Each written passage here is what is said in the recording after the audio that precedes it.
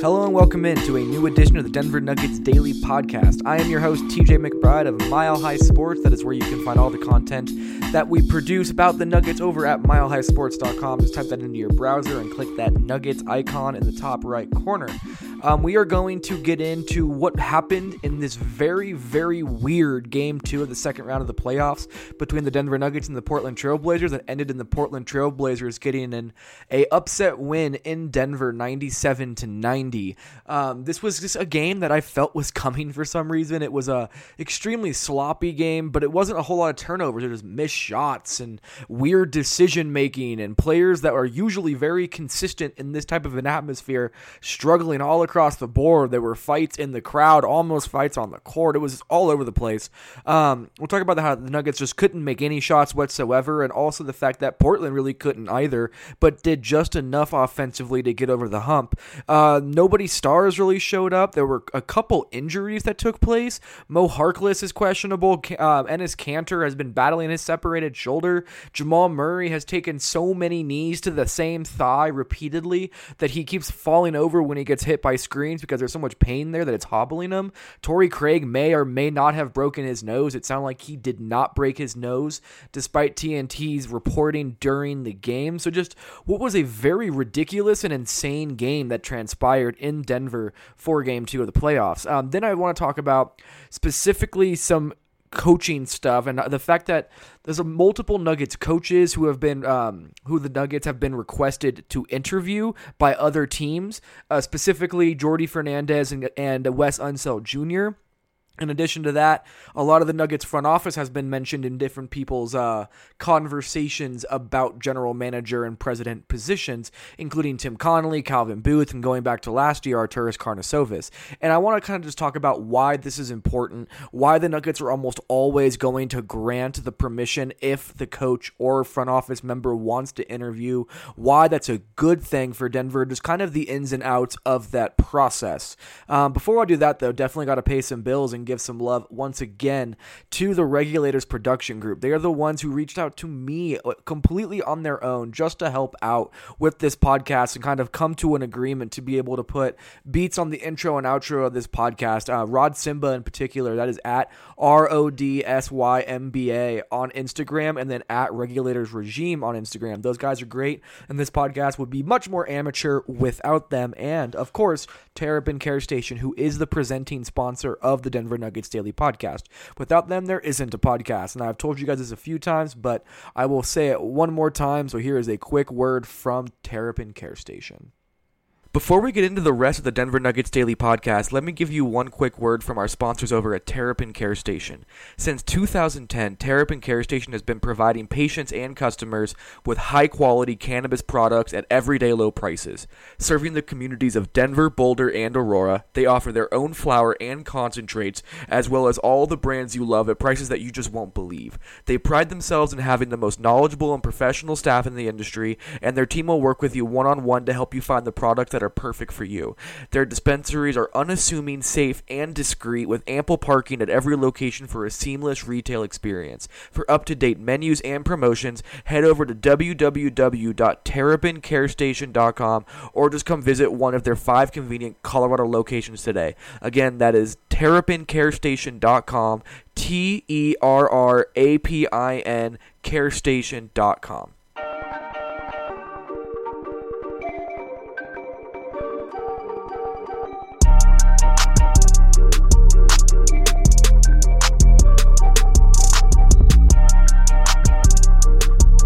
Let's dive into what was just a weird game all the way around. I mean, Nikola Jokic even said this in his post-game press conference at the podium. It was just a weird game. And, I mean, there were 2 fights in the crowd. There was a couple guys who got into a fight, a couple girls who got into a fight. Everyone was ejected. There was a fan who was just saying some awful things to Enes Kanter courtside. There was also a fan who was throwing things onto the court.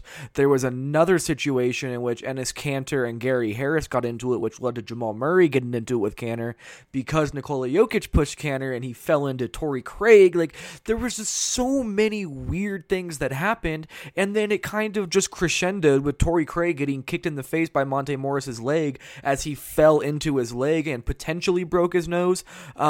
It has not come out if he did or did not break his nose. He did return to the game. I have been told that Torrey Craig will play Game 3, which I'll get into a little bit later, but it was just such a bizarre game from top to bottom. And I think that was my biggest takeaway, is that this was one of those where you look at it and you're like, none of this was really sustainable. I mean, you can't have Damian Lillard and CJ McCollum combined to take 37 shots and only score a combined 34 points. That is not going to work, but yet the Blazers won somehow. In addition to that, I mean, they did not really get a whole lot of great bench play, except for the fact that Rodney Hood and Zach Collins, which Zach Collins has not been very good recently, just kind of showed up in a gigantic way.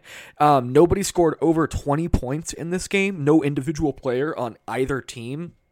And the Nuggets somehow, despite only having 20 second chance points, had 23 offensive rebounds. There was just so many bizarre pieces to this game. And then to cap all of that off, there were all of a sudden all of these injuries that started popping up. Mo Harkless rolled his ankle, did not return in the second half. He was the one defending Murray, and he did a great job of slowing him down using his length.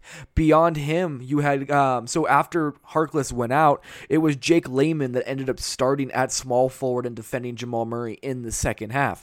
Enes Kanter, I'm sure, is probably going to play Game 3, but he's been fighting what is apparently been told to be a separated shoulder, and I'm sure he did separate his shoulder, but I'd be very surprised. It just seems a little bit embellished at this point. I'll put it that way. I'm not saying he's not hurting. I'm not saying he wasn't injured, but I'm saying that there might be a little bit more talk about his injury than actually needs to happen. It may not be as bad as we're making it out to be.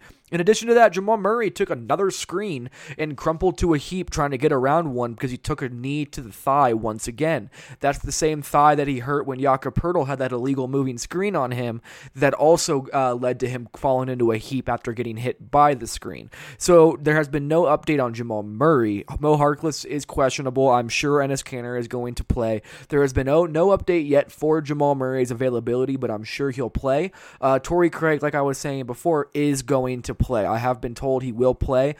Even with him playing, though, he'll be having to play with that mask on. There hasn't been word on if he'll start. I assume he will start as well, regardless. Will Barton was better in this game. Didn't shoot very well, but then again, the entire team didn't shoot very well. But he had 11 rebounds in this game and really battled defensively. So if Torrey Craig is struggling in any capacity, the Nuggets will not, Michael Malone will not hesitate to go to Malik Beasley, who was a very good, energetic guy off the bench that finally got some shots to fall, or Will Barton off the bench to be able to play in his spot to help out at that point.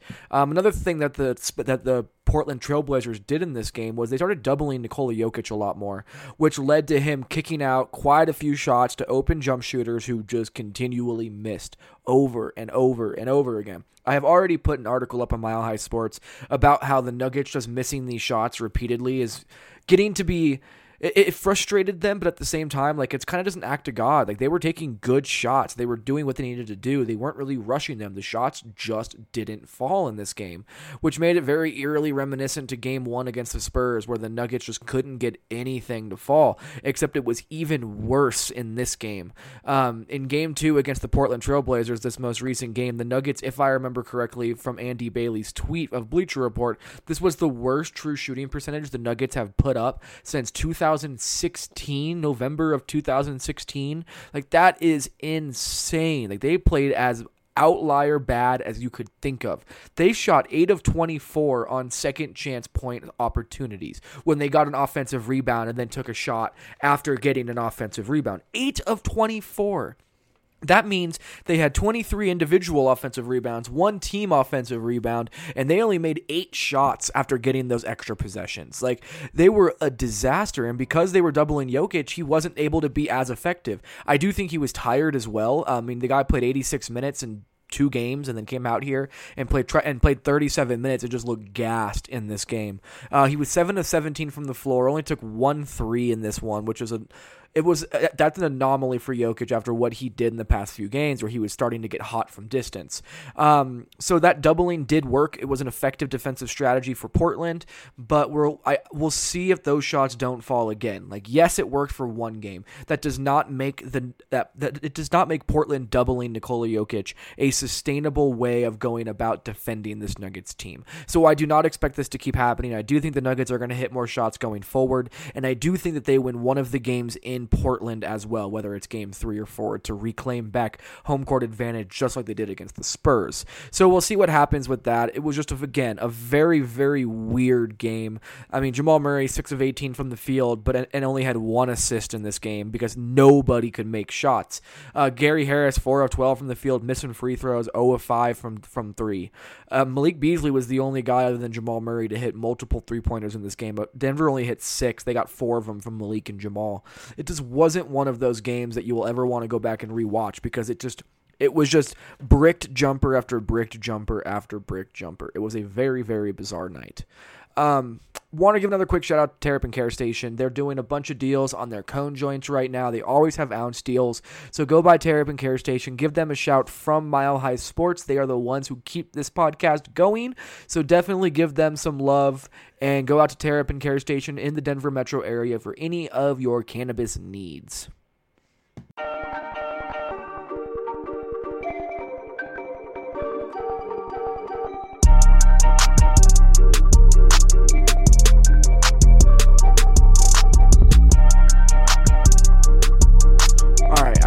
Up my work until way too late last night, so I didn't put out any questions for people to ask, so I'm sorry that I didn't put that out there, but I do want to end this podcast by talking about some news that has come up. Everybody in the Nuggets front office and coaching staff is apparently being pursued by different teams around the league. That is a slight exaggeration, but I kind of wanted to point out this as a theme because it is going to continue happening. So let's just set the table real quick and go backwards in chronological order. So just today, Zach Lowe of ESPN reported that the Cleveland Cavaliers have requested permission to interview Nuggets assistant coach Jordi Fernandez for their open head coaching vacancy. Jordi Fernandez coached in Cleveland as a player development coach from 2009 to 2013 before taking over as an assistant coach for the Canton Charge G League team of the Cavaliers for just 1 season. He was then promoted to be the head coach of the G League for 2 years before Michael Malone then hired him away to bring him to Denver. I have written about this. It is up on Mile High Sports already. So if that was a little bit weird and too much to take in on first listen because it's a hard thing to outline, go back and just read what I already posted on Mile High Sports. Jordi Fernandez has been an assistant coach moving up the ranks of Michael Malone's staff. He has a master's degree in sports psychology, which is very interesting. It makes him very good at communicating. In addition to that, he has a very good balance of he knows how to work with players. He has head coaching experience in 2018 Summer League with the Nuggets, as well as 2 years in the G League with the Canton Charge. He knows how to get the best out of his players.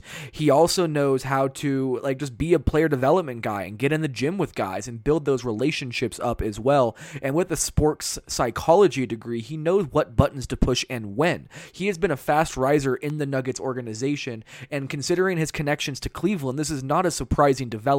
But in addition to him, the Cleveland Cavaliers have already been granted permission to interview Wes Unseld Jr., the Nuggets' lead assistant coach and essentially their defensive coordinator, which was basically he was the big reason they went from near the bottom of the league to a top 10 defense in just 1 year. So this is not surprising again. Wes Unseld Jr. doesn't have nearly as many connections to Cleveland as Jordi does, but he's a distinguished assistant coach who has been around the league for quite some time now. There is also an article up on Wes Unseld Jr. as well on Mile High Sports for more information about his path. In addition to that, though, it just makes sense that other teams are going to look at what Denver has built in just 4 years. Yes, they've missed the playoffs for 6 years, but a year and a half of that was Brian Shaw, and then 6 months of Melvin Hunt as the interim before they really started this rebuild 4 years ago. So 4 years, the Nuggets went from the bottom of the barrel, nearly a joke of a franchise around the league, actually a joke of a franchise around the league, to now what is arguably the most successful rebuild that we have seen in NBA history. There are very, very few rebuilds, legitimate rebuilds, rebuilds, complete top to bottom teardown that have been this quick and this efficient and this productive from a team. So it makes complete sense that all of a sudden these coaches who have developed these players into high caliber productive players for the second seeded Nuggets that are still the second youngest team in the NBA, that alone is going to make other rebuilding teams interested in trying to hire away coaches and front office members from the Nuggets organization. I mean, why not take a flyer on guys like that? Because they have already proven that they can do it. They have already proven that they have the ability to help take a franchise from their lowest point to their highest point in some different capacities. So, of course, Wes Unseld and Jordi Fernandez are getting some love. I would not be surprised if Charles Klask, a Nuggets assistant coach that was hired this past year, starts getting some recognition. I would not be surprised if David Adelman, who has been a very important piece of the offense, he has picked up for Chris Finch and has done an admirable job as one of the Nuggets lead assistant coaches as well. So prepare for all of those names to be mentioned for open head coaching vacancies as they continue to come and go. In addition to that, though, the Nuggets front office is also going to be probably tried to get poached by other teams. The Nuggets drafted Gary Harris, Jamal Murray, Nikola Jokic, Monte Morris, Malik Beasley, Juancho Hernan-Gomez, Yusef Nurkic, who is now traded away. All of these just incredible guys, getting Will Barton in a trade that also netted them the first-round pick to draft Malik Beasley. So many shrewd decisions have been made in this Nuggets franchise, which means now that assistant general manager Calvin Booth has been approached by the Minnesota Timberwolves before they ended up hiring somebody else to potentially be their general manager. In addition to that, the Washington Wizards have made it clear that they are very interested in bringing Tim Connolly back to the East Coast to try and hire Tim Connolly away to go run their basketball operations department. In addition to that, Arturas Karnisovas was in the running not just for the Brooklyn Nets job 2 years ago, but for the Milwaukee Bucks job just last offseason when the Nuggets ended up elevating Tim Connolly to president of basketball operations and promoted Arturas Karnisovas to be the GM. You're going to see more and more and more and more of those types of situations being presented to the Nuggets. And I would not be surprised if guys like Tommy Balcetis start getting brought up as pieces of the Nuggets front office that may not be an assistant GM, but are extremely helpful pieces behind the scenes that you may not see on an analytics level or whatever it could be. So to prepare for this. This is a good thing. This is not Michael Malone keeps losing his assistants because he's not a good person or not good to his assistants. This is not, as of right now, the Nuggets are lowballing their assistants, so they're going to other places. What this is the fact that the Nuggets are cultivating a culture, and there's so much growth happening for players, coaches, and front office personnel here that other teams want to build what Denver is building. They want to emulate how the Nuggets have done it, so they're trying to get the people who did it in Denver to come do it for their franchises.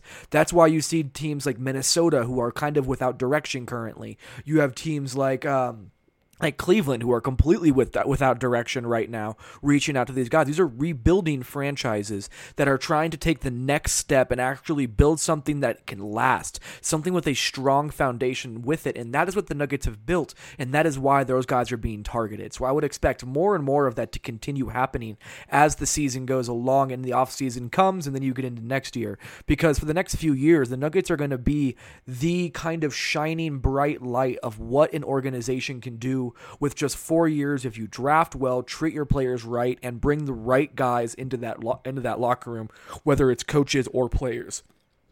So that's my rant. I wanted to get that off my chest. And also there was one last thing I wanted to bring up. Some people have brought up the idea of why would the Nuggets allow these teams to interview their coaches or their front office personnel or whatever it is. It is more poisonous to reject those than it is to grant them, because not only do you kill a relationship off with an assistant coach or a potential general manager candidate down the line by restricting them and holding them back from growing into bigger and higher paying roles, that is going to poison your relationship with the team. And in addition to that, it's going to hurt the team's relationship with different agents, whether it's players or coaches or relationships they have with each other. This is a network of strings that all need to be pulled perfectly. And if you just start tearing these strings apart, you start to lose the structure that builds a strong NBA front office and a culture of a franchise that is able to be sustained and built upon. You can't just start cutting those seams. And if you do that, Like, let's just say the Nuggets decided that they weren't going to grant permission for Jordi Fernandez to interview for the head coaching position with the Cleveland Cavaliers. I do not expect this to happen, but let's live in the hypothetical world. Jordi Fernandez is then extremely frustrated with ownership and the front office because he feels like he has fought for this. He has been a G League head coach. He has been an assistant, a player development guy. He has a master's in sports psychology. He coached the G League team last year. He helped the Nuggets get to 54 wins and a second seed. He has earned the right to take the next step in his own career. So for him, when everything has lined up for this opportunity to present itself, for the Nuggets to hold him back from that looks very, very negatively on the Nuggets, very negatively, to the point to where coaches won't want to come to Denver with fear of that potentially being an outcome for them. Same thing goes with front office personnel. Like, you can't say that Calvin Booth, who has been the X factor and the secret weapon of the Nuggets front office, does not deserve a chance to run an NBA team. He has been that good to where the Nuggets have cultivated that growth. They can't now hold him back from actually growing into it. That is counterproductive, and it kills the reputability that the Nuggets have fought so hard to build. And in addition to that, when you start hurting the agent relationships of the guys who could go get more money, which then hurts the pockets of the agents, that is then going to hurt your relationship with the agents' friends that are also agents. You start getting that bad rep in the world of agents as well, which makes it even harder to negotiate down the line. There are so many ripple effects that come from rejecting someone or restricting them from allowing to grow as a front office or coaching personnel in the team. They need to be able to allow those guys to grow, to keep this strong reputation that they have built, because that is the biggest reason, one of the biggest reasons they are where they are, is that they have kept that continuity, that loyalty, and that respect within their organization. So that's my rant. Thank you guys so much for listening to the podcast. I know it's kind of a quick one. I've been buried in all kinds of wild work today. So thank you guys very much for sticking around. Make sure to go subscribe to this podcast on all major podcast platforms, all over Google Podcast, iTunes, Spotify, iHeartRadio, Stitcher, Player FM, CastBox. There's so many of them out there. But the Denver Nuggets Daily Podcast is now on all of them. So go subscribe, leave a comment, leave a 5-star review, reach out if you have any questions or concerns. I'm at TJ McBride NBA on Twitter. My email is in my bio. My DMs are open. So anything you guys need, reach out to me. But this was the Denver Nuggets Daily Podcast, powered by Mile High Sports, sponsored by Terrapin Care Station, with a whole lot of love from the Regulators production group, where you can find at Regulators Regime on Instagram. From all of us, we will talk to you guys shortly, and have a great rest of your day.